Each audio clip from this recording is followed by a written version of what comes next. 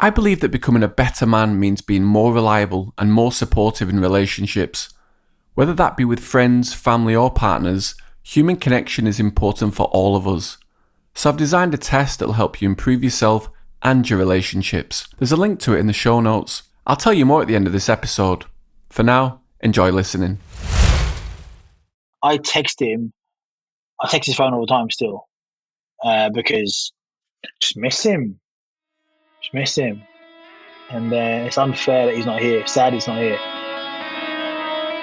Welcome to Stories of Men, Beneath the Surface. I'm Alex Melia. Join me as we discover what it means to be a man in the modern era.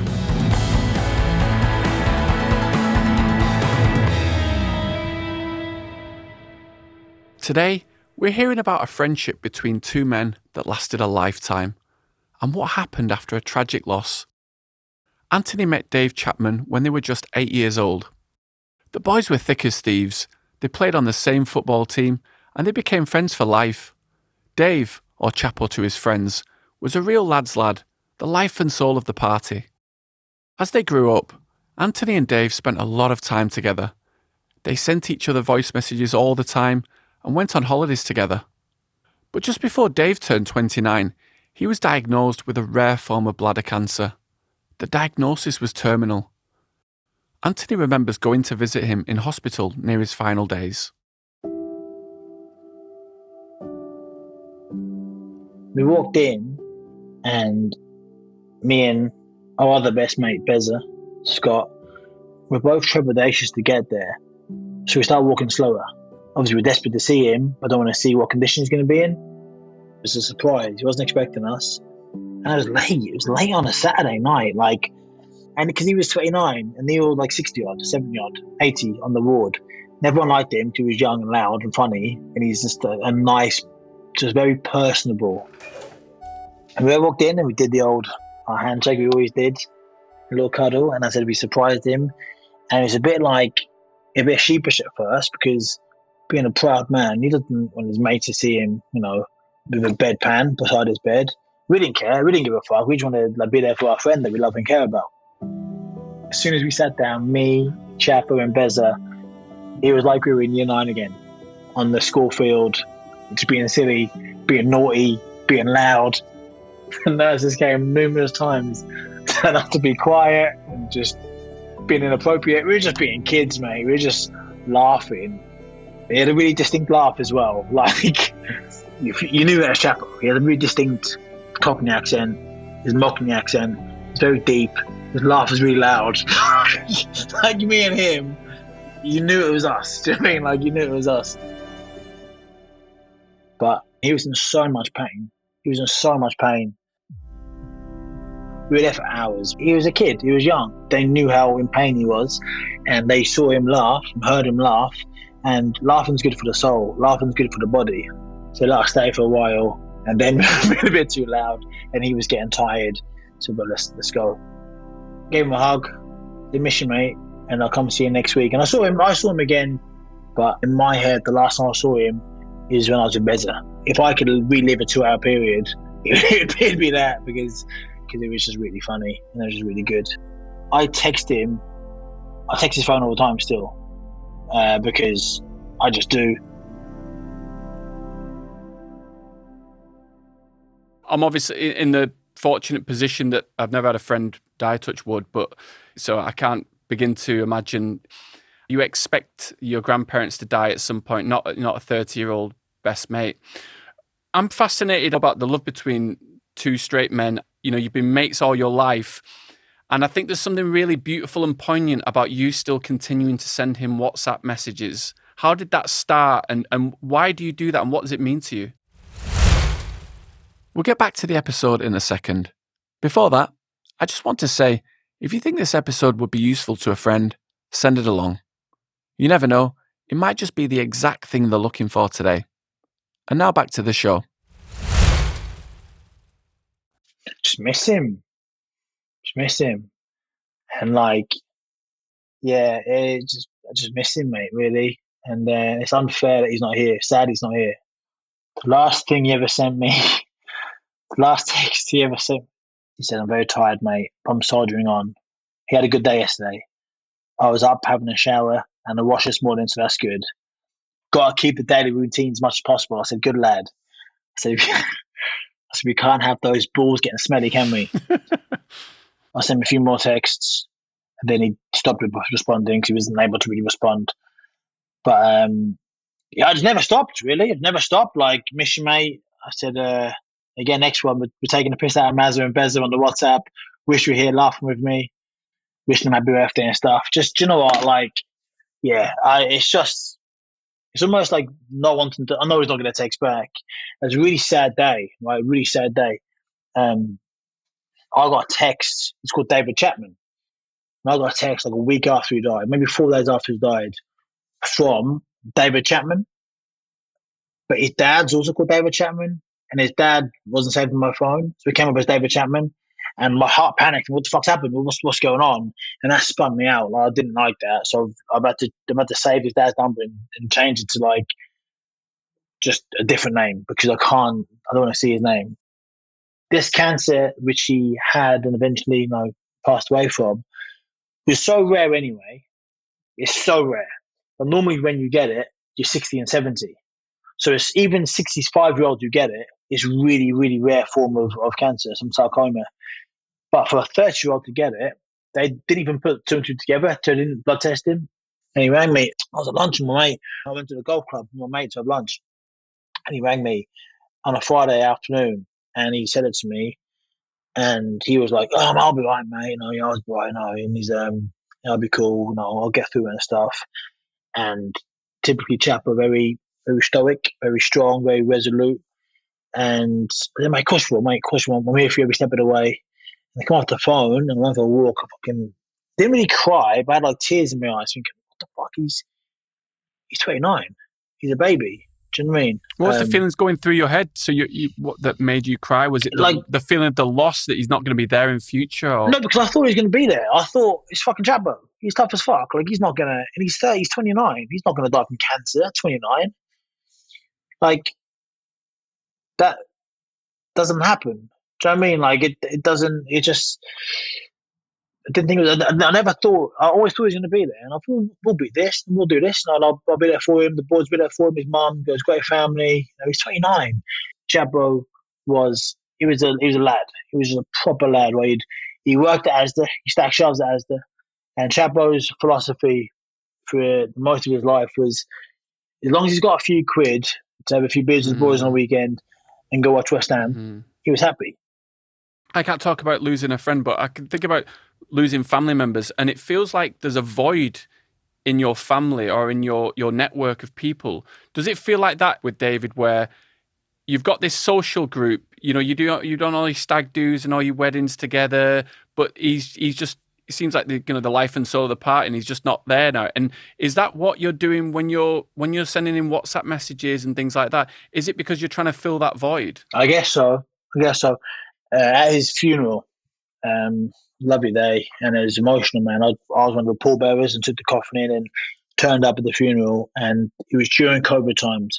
We could have 20 people in the funeral. Hundreds of people turned up. Hundreds from school, from work, from this. Hundreds. I'm getting tingles talking about it.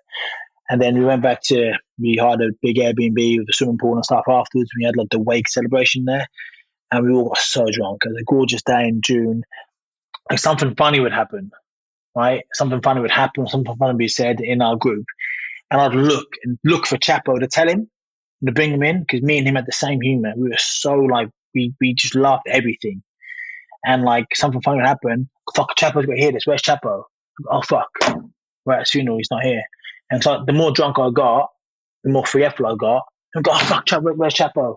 And go, fuck, he's not here. And that was like, for me, it was like, it was not going to be here anymore to share these moments with, And actually, there's 7 of us. We're best mates in the school. We're really, really tight. And when he passed away in 2020, that was either going to bring us really close, us 6, like unbreakable brothers for the rest of our lives, or we were going to like disperse. Actually disperse. Like, we don't talk to each other much anymore. The WhatsApp group is dead. We just don't talk much anymore. And it's strange how he was the glue, right? He was the glue that held us together. And I guess it's all like all our memories are intertwined with one another. And I guess it's painful. We don't talk about, like, we just don't talk much about it. I talk to all the boys individually. I talk to the ones I want to talk to individually. But like as a group in this setting, like, yeah, it's kind of like he was the nucleus, the glue. And now with him gone, we've just kind of like spread out. And it's actually really sad. It's all like the synergy of 2 + 2 = 5, and it sounds like he was that person who made it 5. 100%. Even as a kid, even as a teenager, like he had this charisma and gravitas that like you wanted him around. And days were better when he was around. I'll keep talking about how funny he was. He wasn't just funny. And this is the sad part of our friendship that we were then developing. Our friendship was mainly like born out of laughter and humor. And then the year when he got COVID, he was down in London at the Marsden for a long time, basically a whole year, staying at his auntie's house, who's just around the corner from me. So we'd spend a lot of time together, and we'd have these long, deep like conversations on the phone and in person and in the hospital, which we never had before because our friendship is born out of humour and school and funny stuff and football and boxing and sport. And then our friendship went to a whole nother level, and we started developing this understanding of each other and real like kinship, which we hadn't done before. And that was really difficult when he left because we just started scratching the surface of this. And I said, everyone kept saying like how funny he was and he was. But I said to his mum, he was way more than that. Like morally, he's straight as an arrow. Like so kind. A good man, mate. A real good man. A real good man. David Chapman. It's been nice to share his story. He was a kid from East London / Lowestoft that not many people are going to know his name because he went to school, he got half good grades, played football a little bit, stacked shelves at Asda. Like his story's not nationally, it's not going to be told forever, you know. It's just nice to tell his story and let people know how much of a nice guy he was. And also, this is a human story. Every single person on the planet over a certain age has lost somebody, or if they haven't, they're gonna lose somebody. It's gonna happen. If you mentioned yourself, you thankfully never lost anybody, a friend, similar age, and mate, you're gonna do. I mean, it's just gonna happen, you know. Be it now, 5 or 10 years time, and it's hard, and you don't expect it to happen. And nobody ever does expect it to happen, but it happens. I think there's a magic to when you've got a really solid friendship group, you know, you can trust them. And I realize every day, I'm so grateful that I've got that in my life, but I recognize that a lot of people don't have that. And, you know, there's something to be said about you don't take these people for granted because you don't know how long they're going to be around for. Nothing's guaranteed, is it? We used to laugh about, we used to go and play snooker down a snooker club, me, Beza, Chapo, some of the boys, and have so much fun. Again, would be when we'd turn up with our little snooker cubes from Argos, 20 quid snooker cubes from Argos. They'd go, oh, for Christ's sake, Reedy, you go up on the bar, for fuck's sake, they're back. We'd always get table 9 because the first is the furthest table in the corner, and we could be silly and naughty. And it'd always come up, oi, Rod as well. Oi, boys, behave yourself. And we're like, we're lumping around doing cartwheels and forward rolls on the floor because like we'd always play. The first time we lost, we'd buy half a pint of Coke. Right? Second time we'd lose, you'd buy a Boost. So the first one has a 5 quid round, 4 quid round. Second one, a 2 quid round.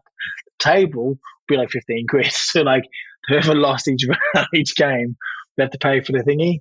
So like the intensity would be like playing for the World Cup final. Which I mean, like we'd be like not wanting to lose so bad.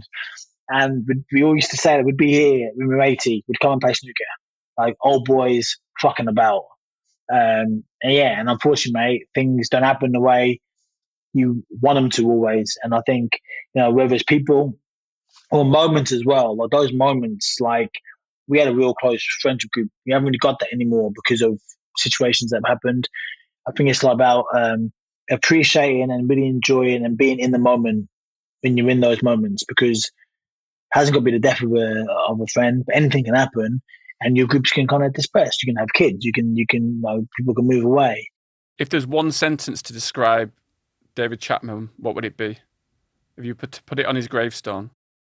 Oh, we did. Some man for one man.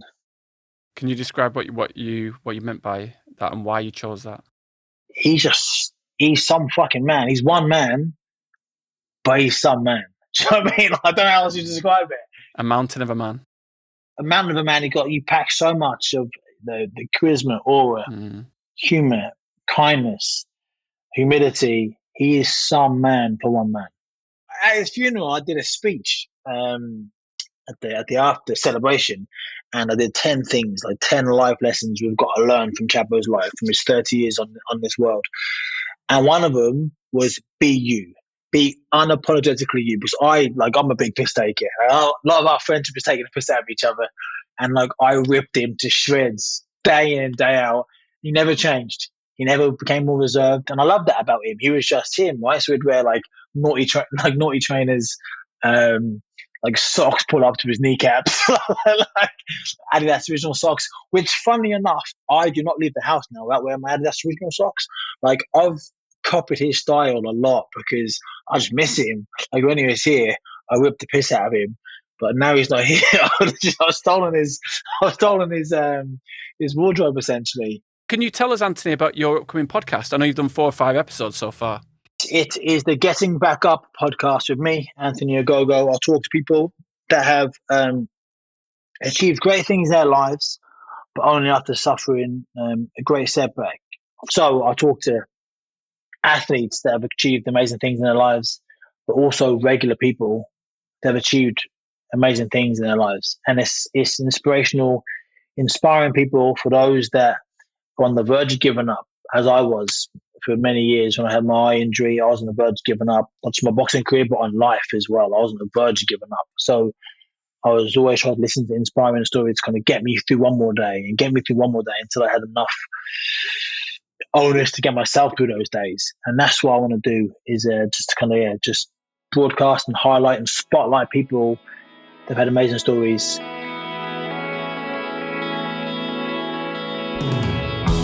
The episode with Anthony made me reflect on whether we actually grieve the end of a friend's life the way that we would if it was a family member. And do we as a society overlook the impact a friend's life can have on our mental health? For me personally, I would think of a close friend dying the same way that I would think of a family member or a partner dying. It's the shock and surprise of it, because I'm 35 years old. If a close friend died, it's very different to if a grandparent died, for example, who was towards the end of their life. The really sad thing for me was that it just felt like it was getting going. They'd finally started to talk about deeper topics away from the banter and the jokes that you have with your friends. They started to talk about where their lives were going and the meaningful impact of their friendship. Something they wouldn't have even dared to speak about many years ago, which feels like a pretty similar journey to a lot of male friends. Is there a lesson there? Should we be telling our male friends what they really mean to us before it's too late? Because life is not guaranteed to anyone. My own experiences of close friends telling me that they love me or me telling them is usually on a dance floor when we're drunk at 3 or 4 a.m. And as men, I think we want to get beyond that. We want to be able to tell each other in a sincere way how much they mean to us. Tell the people in your life that you love them.